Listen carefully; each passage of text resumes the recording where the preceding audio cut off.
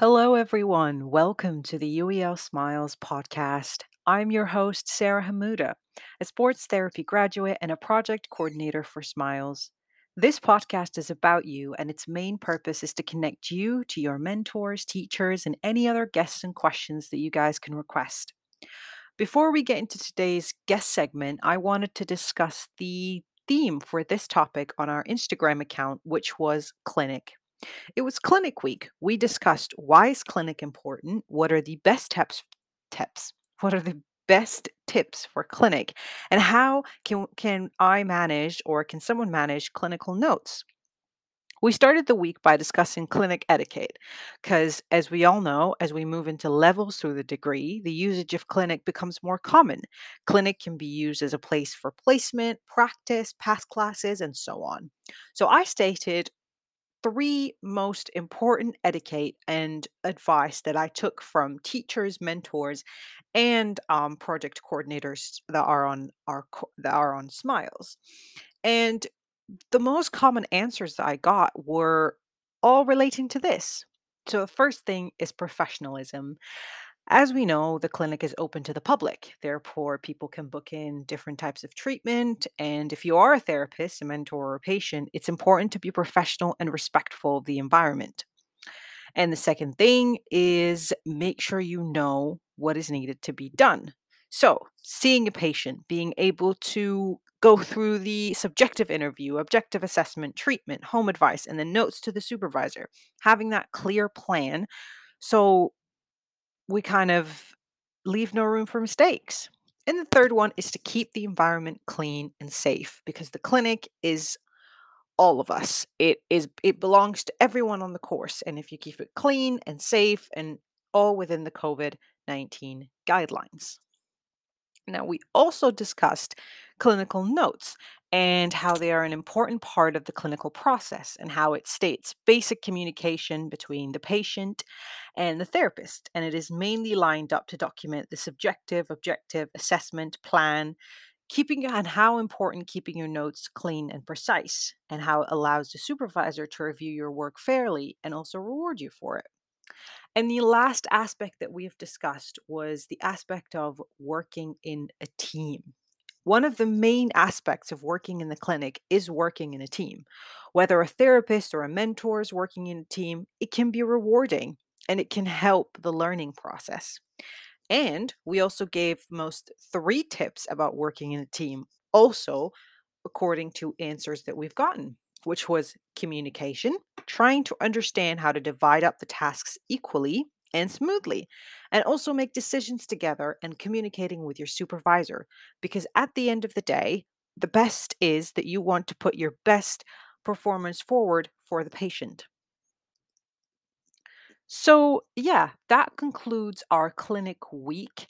If you have any suggestions about certain things that you would want us to host for next week or the week after, or certain topics that you want to discuss a little bit more in depth, please do let us know. And I hope that you've enjoyed Clinic Week. Moving on to our guest segment for today, our guest is Jacob Hood. He works at UEL for the work based learning and employability, and he is also my boss in Smiles. I have worked with Jacob for over 2 years now, and I'm very, very delighted that I will be interviewing him today for the podcast.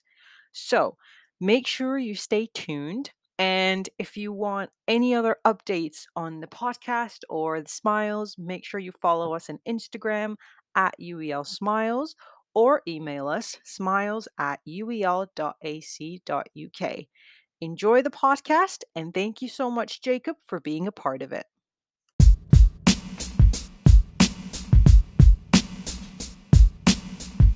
Welcome back, everyone. As promised, I have with me Jacob Hood. Hello, Jacob. How are you doing today? Hi, Sarah. Yes, I'm great. Thank you. Thank you so much for joining us today. And Jacob is our guest today, and he's going to answer some questions that have been submitted by you guys, and some of them I have made up myself to get you to know a little bit more about Jacob and his role and know when to reach him. So, the first question is tell us a little bit about your role and your involvement with Smiles. Thank you, Sarah. Yes, my role at the university is work-based learning and employability manager. And what that basically means is that I'm here as a point of contact to support students with their employability at the university. So I support around placements and work-based learning. Something also includes volunteering and internships. Also supporting around looking at what CPD and what qualifications students could be doing between when they start at the university and by the time they finish to make sure they put themselves in the best position to graduate. And generally just also supporting around additional employability skills where needed as well. What you'll find as well, Sarah, is I'm quite involved with various projects at the across the university. Yes. So any new partnerships that we have that we're developing with external partners, employers, then I'm normally the one involved in that. Any events with those organizations I'm very involved with, including projects such as Smiles, of course, as well. So coming on to that second part of your question, my role within Smiles is basically co-lead of the Smiles project. So I work with Earl and Zanny, who is the Smiles manager, and I'm there providing support in terms of processes, in terms of administration, and making sure that the Smiles gets the funding it needs in order to keep going and be as impactful as it can be. So I provide support through Smiles primarily. So you won't necessarily see me too much on the face of Smiles, but I do a lot behind the scenes, if that makes sense. Okay. No, I do remember the first time Danny introduced me, and I think that was with your previous role, which was mainly to do with employability and placement, and you also overlooked a bunch of programs at the university as well. So yeah, I think it's really important. You mentioned something about employability, and of course, it's a big part of what we're doing and why we are studying to kind of reach a certain role that we've been dreaming of or we want to achieve. What would you say, in your opinion, from your experience, the best characteristics to have for, let's say, a sports therapist or sports rehabilitation or sports exercise science or a coach? What would be the best characteristic to have to make someone stand out or to have someone, just kind of get the attention of the employer or get the attention of the placement that they want to get? Yeah, of course. It's a really good question. It's one a lot of people ask. I mean, I would say the first thing is there's no sort of silver bullet. There's no one skill or one attribute that is going to get you a job. Because what employers are looking for is they're looking for you to be a really well-rounded individual and you to be able to do lots of things. But some of the things that always come up are what we call transferable skills, or what the university term core competencies. And these are things like communication, teamwork, being proactive and showing initiative.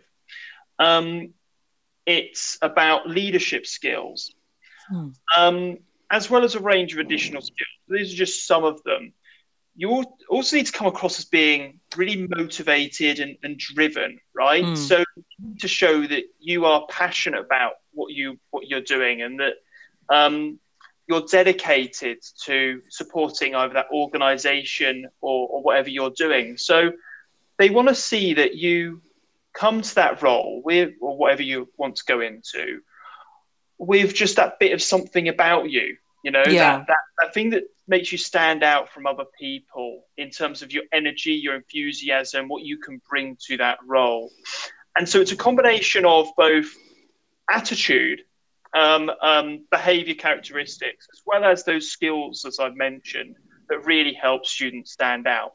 So I'm sorry I can't answer that with one particular skill, but it's a culmination of all of those factors, as well as technical knowledge and expertise that you get from your course, of course.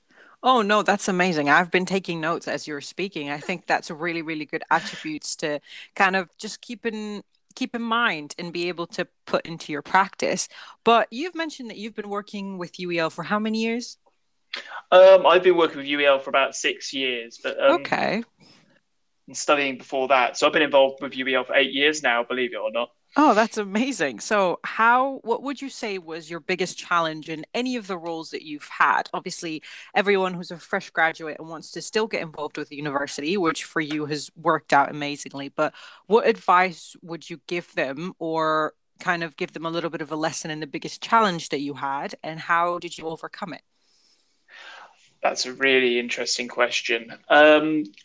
I would say the biggest challenge I've had to date has been around actually managing my own time. Mm, I'm one of these people that jumped on every opportunity I possibly could when I was a mm, student, and I'd highly recommend everyone, other students doing the same. I mean, it's put me to put me in the position I am today, mm. with a job that I love and working with a fantastic university and a great group of students. So I couldn't be happier with where I am. But the biggest challenge has been over time managing my time between multiple different roles. Because when I started off initially as a student, Hmm. I got involved with some various things. I got involved with in national governing bodies, on youth panels.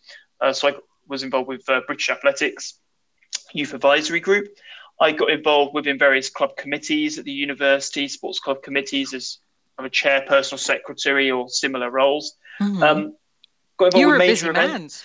Yeah, exactly. Major events volunteering. So there were lots of things going on. And for me, it was balancing. It was just balancing the time between all those various commitments, study, and other bits. And ultimately, you get to the point where you reach what is the your capacity, right? And I think every student or every professional goes through this process. Yeah. Is that you get to this point where you take on so much, and it suddenly dawns on you that actually you're not getting enough sleep, or something is having to give because you're doing too much. And I Mm, actually had that very sudden realization during my masters, mm. when I just overdone it, and I was overstretched, and I Would you say it was was not almost like sleeping a well. burnout? Would you say that it It, kind of ab- hit you all at once?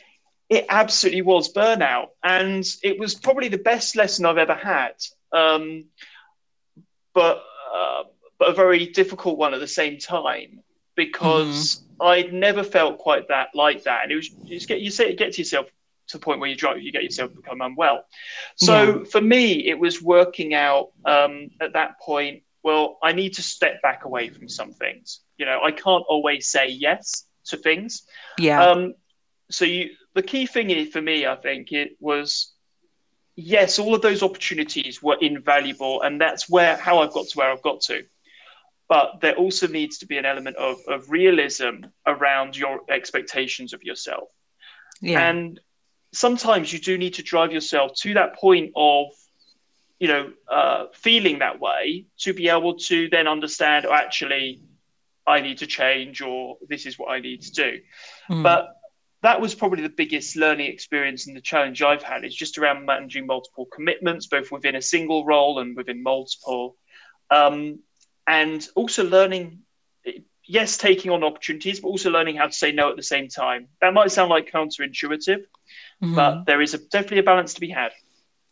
No, I think it's really important because you're not saying, oh, say no to everything. You're saying to not stretch yourself out because if you do so, you're not going to give your best to these opportunities that you're kind of given. So I think if you can do your best in selective ones, it's better than doing everything adequately or not even good. Would you agree? Yeah, yeah, or it's saying that, take on all of these opportunities, but just be aware that if you keep taking on stuff, you will then need to maybe reduce your commitments in one place that maybe you isn't so much a focus anymore. But being Yeah. being very clear with whoever you're reducing your commitment with, to say, look, this is why I'm doing this, and being upfront in terms of your communications. You're not leaving anyone hanging. You're not Yeah. going to an organization that you've been working with for a long time and just not turning up one week, right? Yeah. You're telling them in advance, just saying, look, my priorities are changing. Just so you know, I'm looking to reduce my commitment in this role. You let them know weeks and months in advance, rather than just dropping it on them instantly. So Yeah. it's not necessarily about not taking up opportunities, but it's about you as a student, you as a professional will always you'll always be changing your priorities. You'll always be adapting and growing and progressing.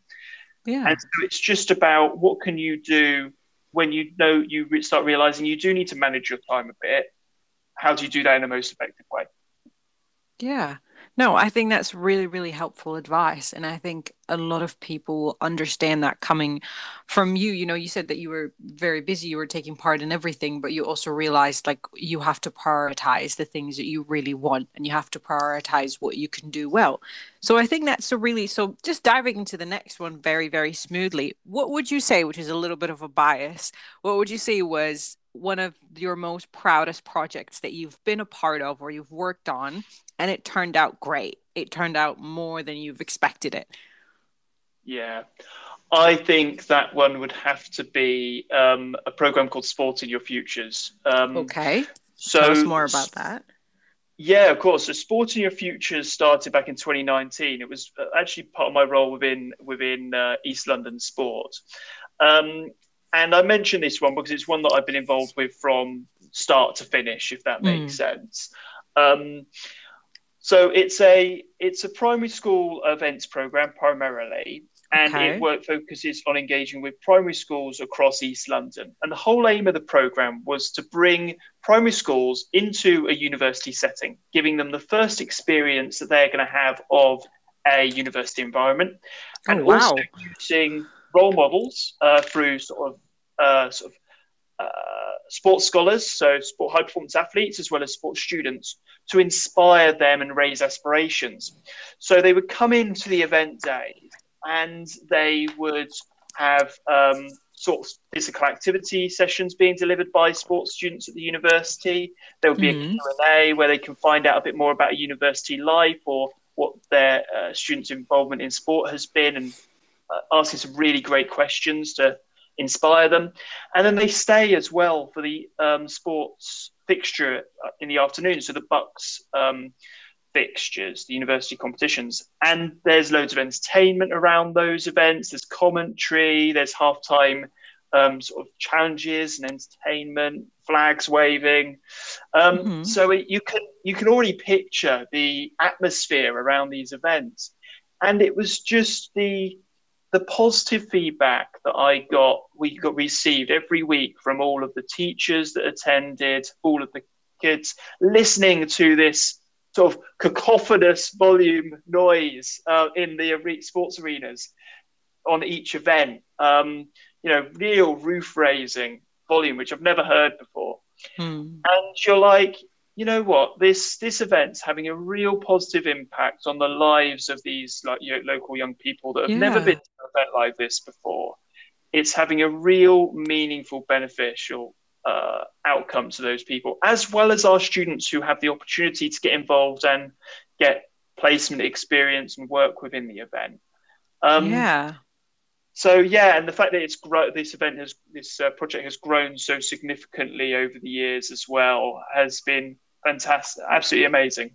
It's almost kind of like bringing people, like bringing kids, primary school kids. You're looking kind of like college level athletes. This is like something that's very, very, having a 10-year-old sister myself, like just kind of telling her about UEL and the sports and just having her like eyes light up because she's doing Yeah, basketball. So I think putting them in the action, that is such a huge thing. And I don't think anyone would have thought of it on first, like on just on the top of their heads. Oh, let's just bring that into it. So that's really, really good. What would you like? yeah. Did you manage everything about it? Like, did you manage like the feedback and everything? And um, I'm That's a really good question. Yeah, I managed quite a bit about it. It was myself and a colleague who put in the initial funding bid for the first year. So it was a funded project. We okay, had to get the okay, funding to run the project initially. So that was the first step, and that was a great process to be involved with. And if I would always recommend it to students, graduates, if you have an opportunity to get involved in trying to raise funding for a project that you're looking to deliver, that's a great skill to develop. uh-huh, Um, so I was involved in that. I was involved with creating the structure around the events, being in contact with the schools, as well as actually being involved on the event day, as well as the evaluation, the reporting. So I was involved in pretty much every aspect of the project. Okay. Yeah, it was absolutely fantastic experience and great development opportunity as well. So that's my first major project that I've had from start to finish, as I say, that I've been involved with. Yeah, that sounds really, really nice. Just because time is slightly running out, I'm just gonna end it with a very kind of nice and smiles related ending. You've mentioned that you're co-head of Smiles with Danny and Earl, and you guys have been doing amazing work. And as long as I have been involved with Smiles, you've had a part in it, pardon me. So I would say, what are you looking for in the future of Smiles? Because it's a project that you're involved into and you're trying to grow every day. So what would you say is your, I wouldn't say ideal plan, but I would say one or two goals in the future for Smiles to achieve and be a part of? So I would really, really like to see all sports students getting involved in Smiles in some way. Mhm. And that's not necessarily just saying all students across the universe or across sport have to be mentors, right? Or formal mentors. But Yeah. getting involved in some way, either through past classes, through events that Smiles promotes, through watching, listening to the podcast, just generally all students being involved with this Smiles community that we're trying to develop and build. Hmm. Because I believe it's through Smiles that one, we are going to be able to develop more opportunities for students, but Yes. also keep in contact with students after they graduate as graduates, bringing Mhm. them into the project as well. So I see it as being absolutely essential to everything we're trying to build around the employability piece and student engagement. So I'd like to see all students get involved. And also, I would really like to see Smiles growing beyond just this area of sports, right? Up to this point, Smiles has been very much a Department of Applied Sport and Exercise Sciences project. But now we're Yes. starting to expand it to also collaborate with other departments at the university, with Yeah. other universities themselves. We've got a partnership coming up with a university in Australia, Yeah. as well as potential other universities in the UK in the future. And it's about sharing best practice and working together to make sure it's as beneficial as it can be. And students, crucially, who are involved in it, being able to speak with another student who's doing mentoring in another university and develop together and share what each of us doing. I think that is incredibly valuable as a networking tool, um, and something that would be amazing if we can pull that off for Smiles. So I'd say if there are two things, those would be the main two things I'd be great to see. Oh, that's really, really nice. I mean, I can never say enough about how much Smiles has helped me achieve and how much Smiles have helped me. But these goals are amazing. And I think it is, I mean, with the right time and the right planning, we can make it work, definitely. Thank you so much, Jacob, for your time. I do appreciate you coming on here, and I think it's an episode that everyone will enjoy to get to know you better and to get to know your role better. So thank you for your time. Thank you very much, Sarah. Much appreciated.